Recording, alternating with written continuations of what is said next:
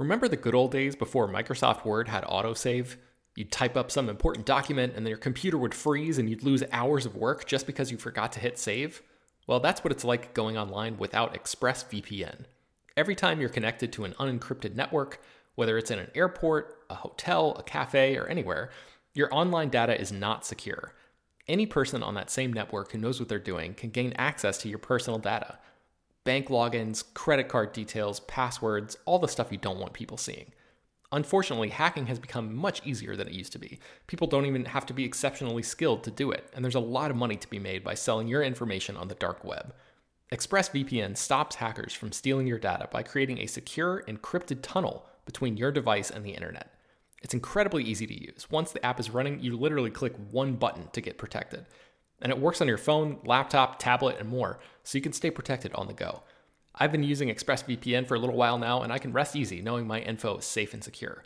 I've heard horror stories of people who've been hacked, and it sounds like a massive pain to try to get any resolution in the aftermath, so I am not interested in finding out what that process is like. Secure your online data today by visiting expressvpn.com/film. That's expressvpn.com//film. And you can get an extra 3 months free. expressvpn.com//film. This show is sponsored by BetterHelp.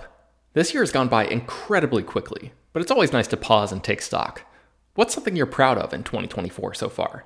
What's something you still want to accomplish this year? I know I'm guilty of falling into a routine and not always thinking about the bigger picture.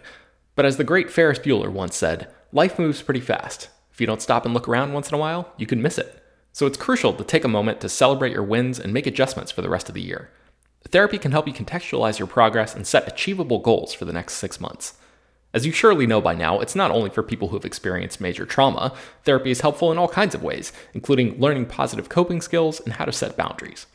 If you've been considering trying therapy, check out BetterHelp. It's fully online and was specifically designed to be flexible and customizable to your schedule. To get started, just fill out a brief questionnaire that matches you up with a licensed therapist, and you can switch therapists at any time for no additional charge. Take a moment. Visit betterhelp.com/filmdaily today to get 10% off your first month. That's BetterHelp, HELP.com/filmdaily. Hello everyone, and welcome to Slash Film Daily for July 31st, 2017. This is Peter Soretta. On today's show, in the mailbag, I'll be giving an app recommendation for a good movie app. And in the feature presentation, we'll be talking to our own Hoai Tran Bui about the best movies of 2017 so far. First up, let's just jump into the mailbag. Kevin from Florida asks to give a recommendation for a movie-related app that he might not have. And the first one that comes to my mind is the app and website Letterboxd. And that's Letterboxd without an E. So it's Letterboxd and then D.com. You can find the app in, I believe, the App Store and probably Google Play. You can rate movies and log movies, and I do that. A lot of people do that. You can follow me at /film on there. But the thing that I probably used it the most for is they have a feature on there called the Watch List, I believe, where you can basically add movies that you want to see to your watch list. So you have kind of a running list of movies that you're kind of excited about. And the cool thing about that is it also has a filter. So you can filter what movies from your watch list are on iTunes or Netflix or Amazon. So when I'm at home with my girlfriend Kitra and we're looking to watch a movie on TV, it's always a struggle to decide what you're going to watch. But I believe Letterboxd has made that process a little bit easier because we can find out what things we were excited about that are available on streaming right now. So that's what I use Letterboxd for. As always, you can submit your question to the mailbox by sending me an email at peter@slashfilm.com. Please include your name and general geographic location so we can mention it on the air in case we use your question. But now, let's move on to the feature presentation. My conversation with Hoai Tran Bui about the best movies of 2017 so far. I have to disclose that this conversation was actually recorded a couple weeks back when we were just starting up this podcast. So the quality isn't as good as it is now, and does not include the last few weeks of movies. but I think it's a great conversation nonetheless. HT, how are you? I'm good, thanks. How are you? I'm doing good. So your top 10 movies of 2017 is much different than everybody else's on the site I've seen thus far. So I think it's the most interesting. Okay. And I want to talk some of these over with you. All right, all right. It sounds like you're getting ready to kind of battle me over these, but Oh, no. I love the diverse selection here. I think you're the first let's start with 10. I think you're the first to have Colossal on their top 10. So I really liked Colossal because it was the first movie I'd seen in a while that I really didn't know where it was going as I was watching the film. And I came in sort of expecting this indie comedy meets a supernatural monster movie twist. And I didn't exactly expect it to have this socially conscious message behind it. It's really nice to be surprised by a movie because it's so easy to kind of telegraph films and predict where they're going because, blockbusters are becoming heavily formulaic, as well as just as we become more informed audiences, we see more movies, we know where they're going. And I really like that. I just didn't know where Colossal was going.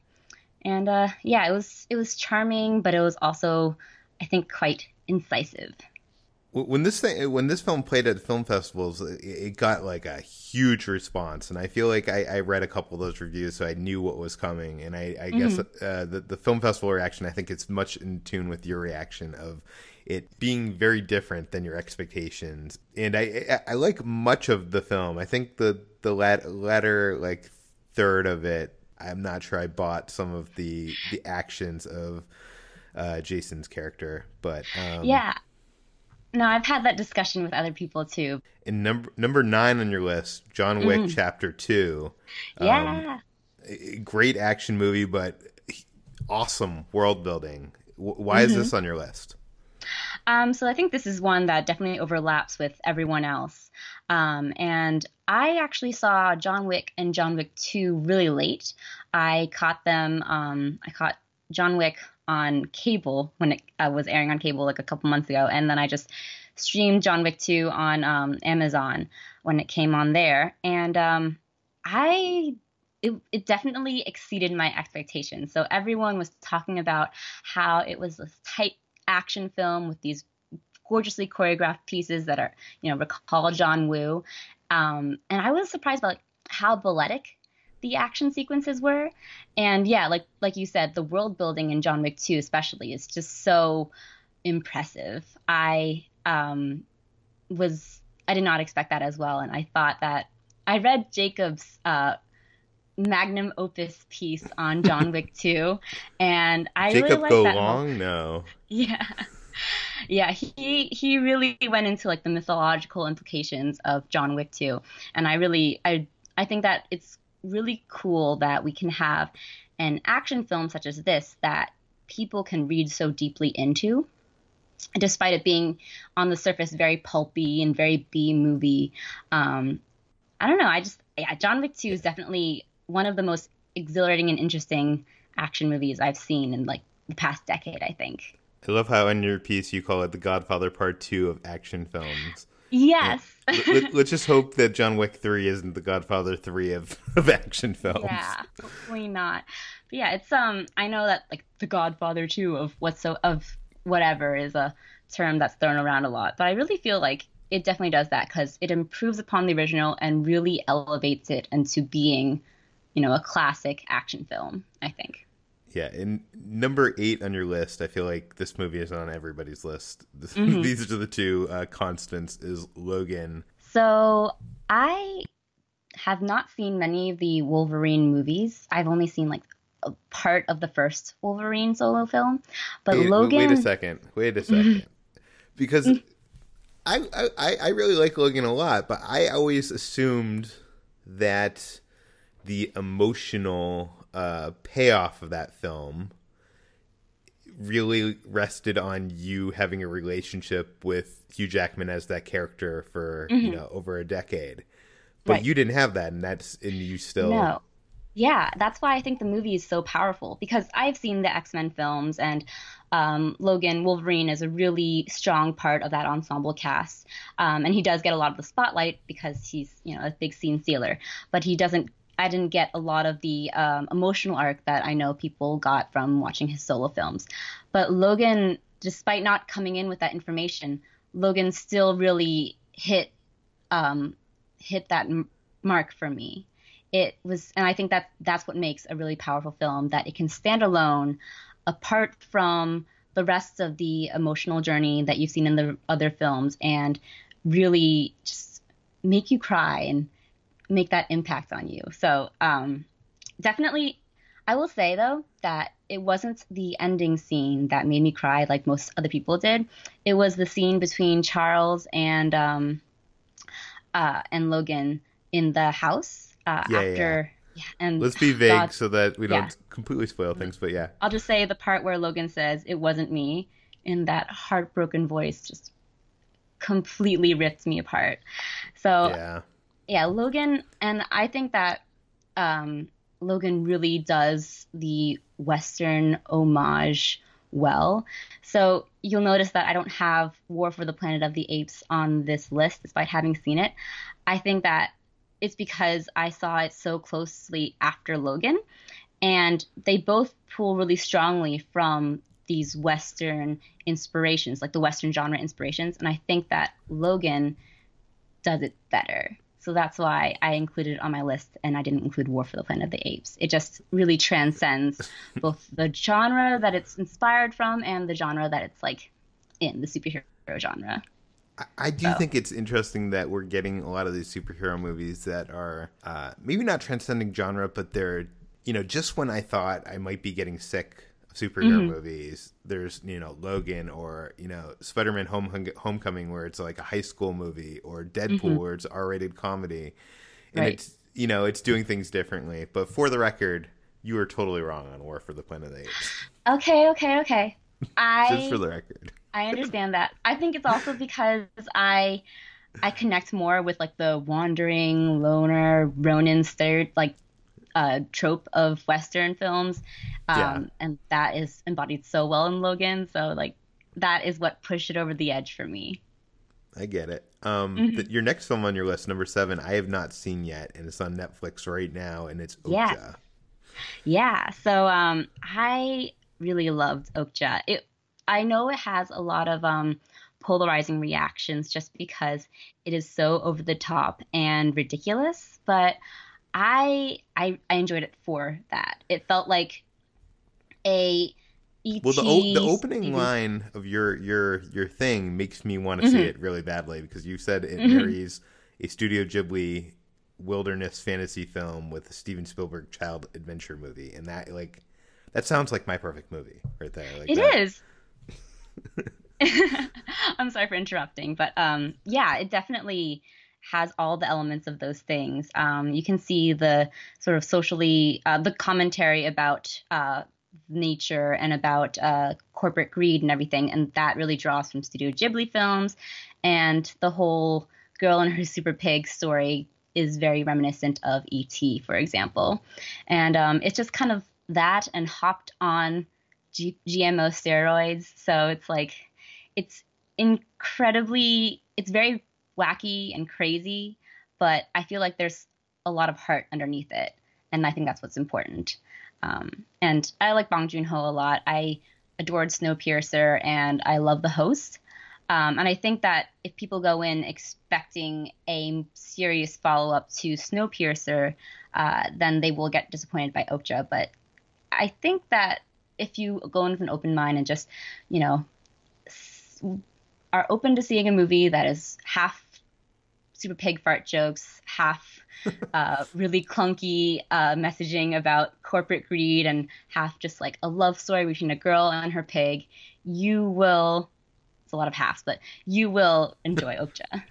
Your next film, number 6, I saw at Sundance, and I really, really dug it. It's Get Out by Jordan Peele, and everybody has fallen in love with this.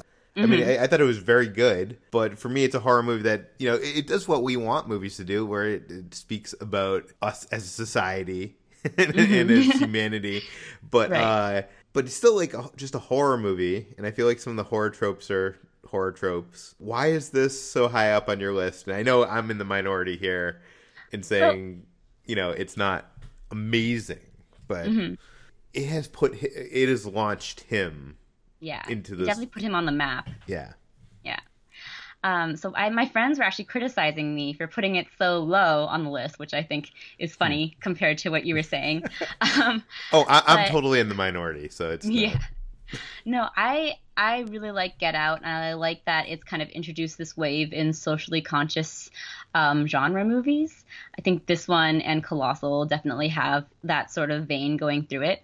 And what I liked about Get Out is that, it has the horror tropes, but those horror tropes are used in a way that they're not used to distract from the plot, but they're used to add to the plot of how these microaggressions are these racial microaggressions are tangible and real and threatening to the main character.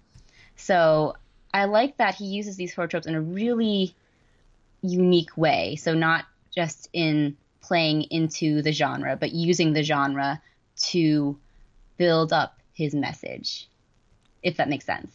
That totally makes sense. Yeah.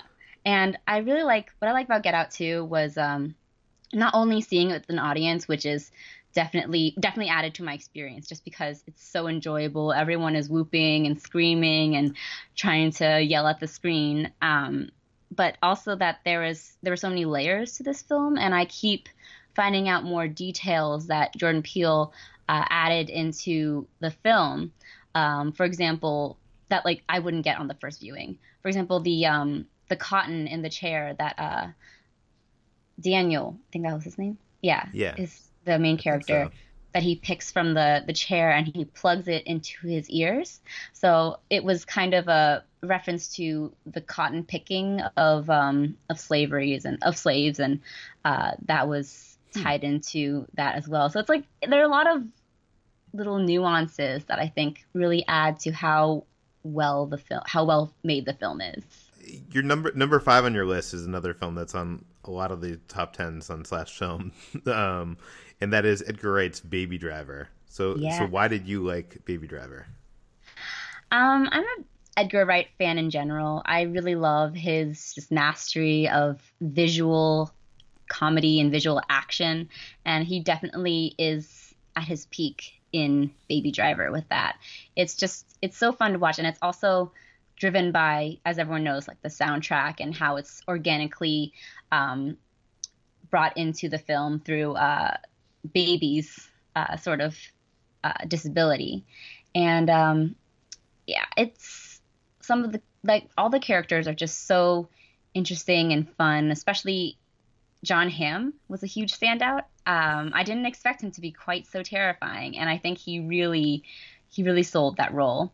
And I'm actually kind of on the fence about Ansel Elgort. I'm not sure whether I like him or not, but he was really charming in this. Really? I love when I saw him in this, I was like, I wish he was Han Solo.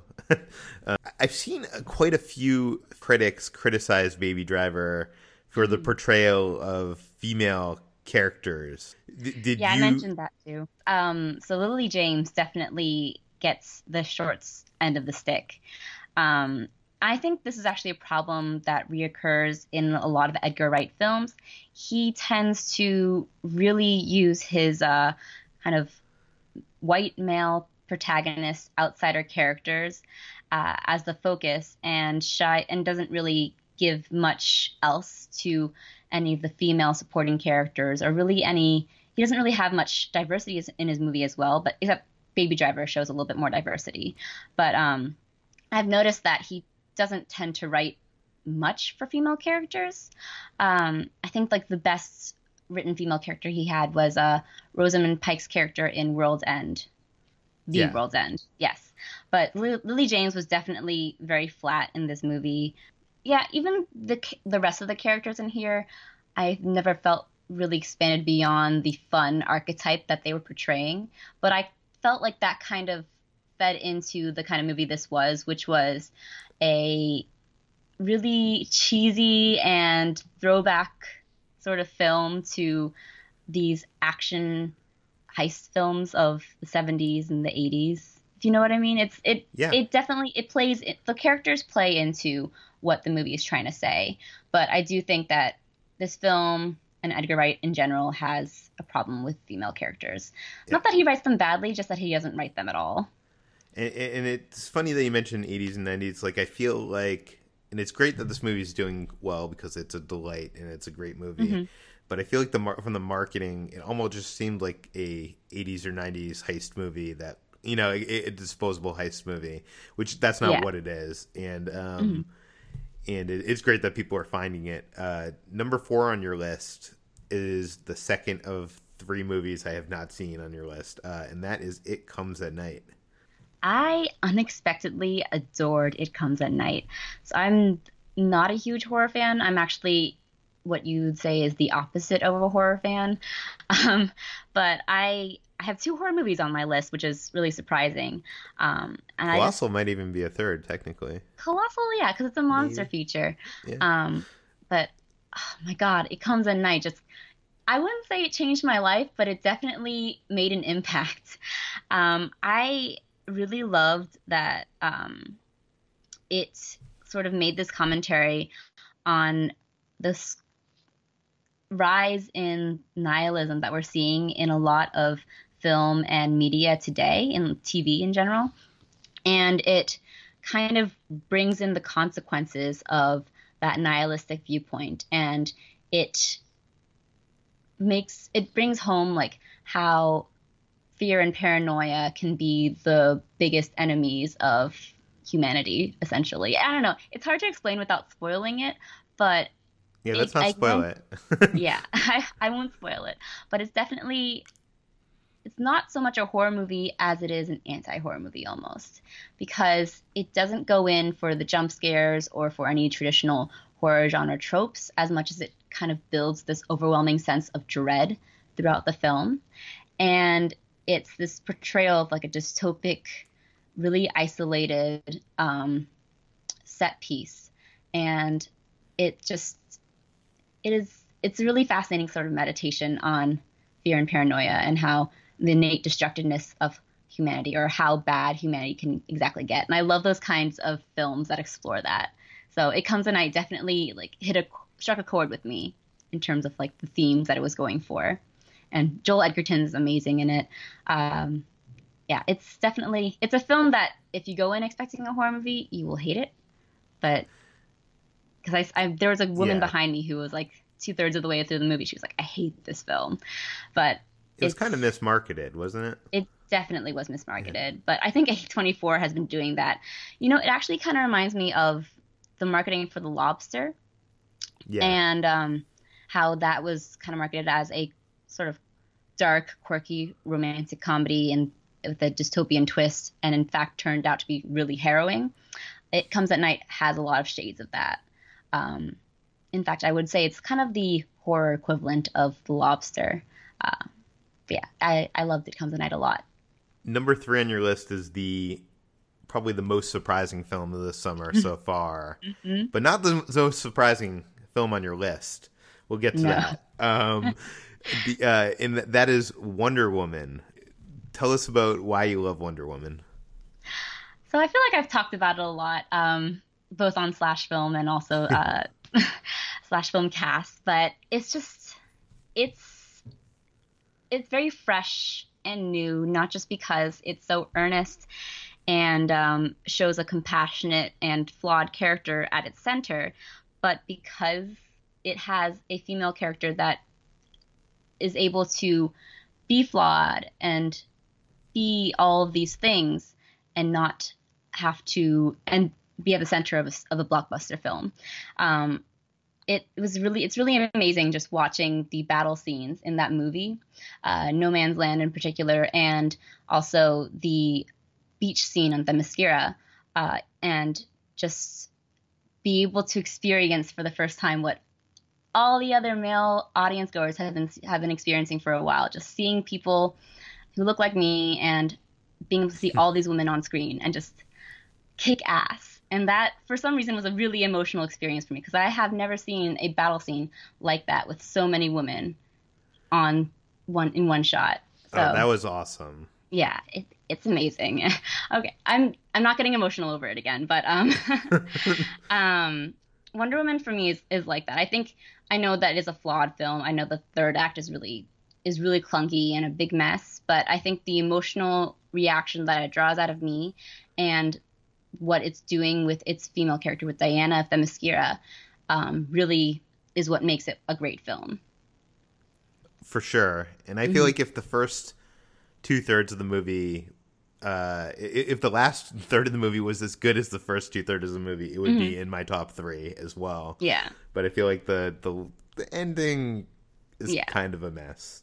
So I would argue that it's not even as bad as other third act clunkers. Even, Iron Man, for example, which had a great first 2/3 and then a messy last third.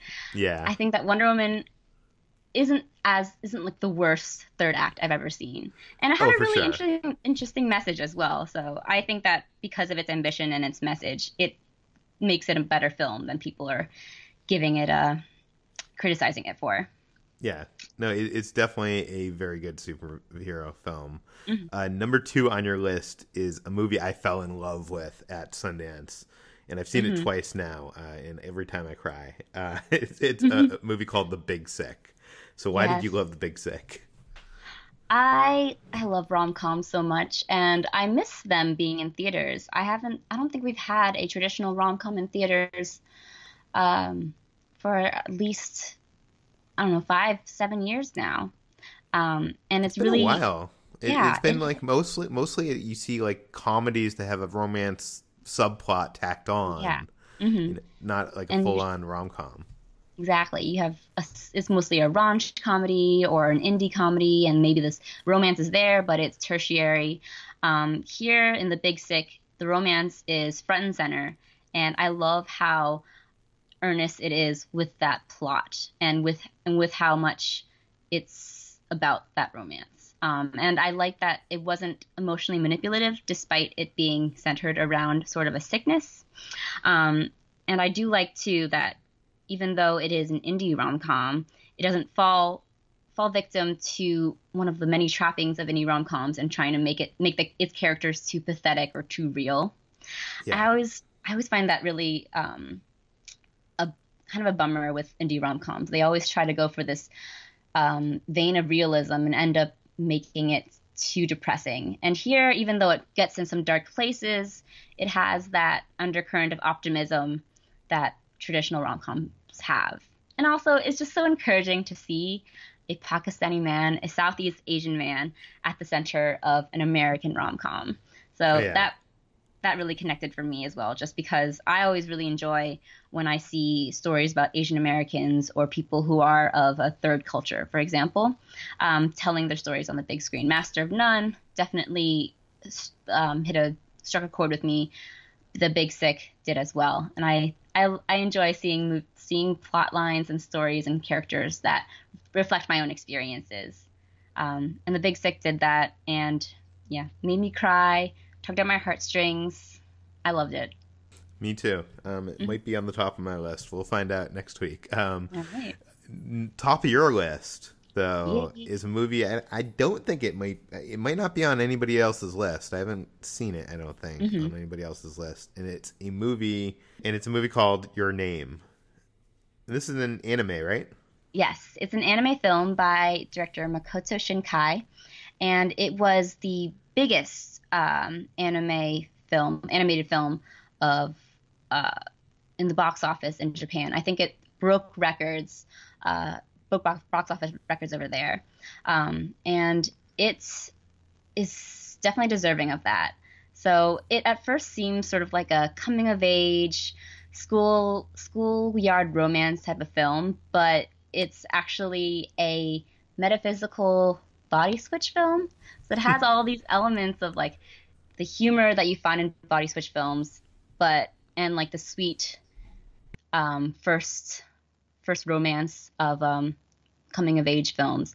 But it also delves into time travel and this metaphysical exploration of loss and love.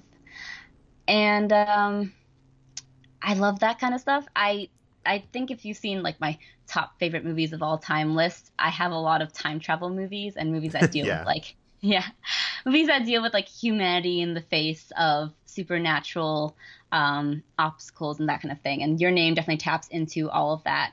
And I especially like that this movie really delves into sort of like the tragedy within the mundane, because it's a slow film. Not much really happens in it until like the last act. But it really kind of just it lingers and lets you live with these characters. And I really love like the juxtaposition of the countryside and the bustling city, and you can tell that it's a very uniquely Japanese film in that regard. And I've actually seen some of the other films by the director Makoto Shinkai, and he's dealt with these themes before, especially in his, I think it was a short film, 5 centimeters per second, and that is one of the most gorgeous animated films I've ever seen. So for 5 centimeters per second, it has a similar plot in that it's these two people who are kind of separated by time and distance, and they have this, as they grow older, they have this yearning in their inside. They have this emptiness that they can't fill because they feel like they're missing something, but they don't know what it is. And it's a very wistful and melancholy feeling. But 5 centimeters Is that per short second, film online? I think it is. Do you think it is? It's Okay, really I'll link beautiful. it. Yeah. Yeah, please do. Your Name is Yeah. definitely like an expansion of that short film he did, an improvement of it. And that's why it's so lovely. And so it definitely makes you think, which is what I like in films. Well, it's definitely going to be added to my watch list now. Now, after hearing all that, thanks for joining me on Slash Film Daily. Where can we find more of your work? So you can find my work at slashfilm.com. I sometimes guest on Slash Filmcast, and I also have my own podcast, the Millennial Falcon Podcast. You can find us on SoundCloud or on iTunes. Very cool. Thanks for joining us, HT. All right, thank you. And that does it for today's edition of Slash Film Daily. Tomorrow we'll be back with the latest news from the world of movies and television. Please, if you're liking this podcast, go to iTunes, give us a review, rate it. If you have some feedback for us, you can always reach us at peter@slashfilm.com.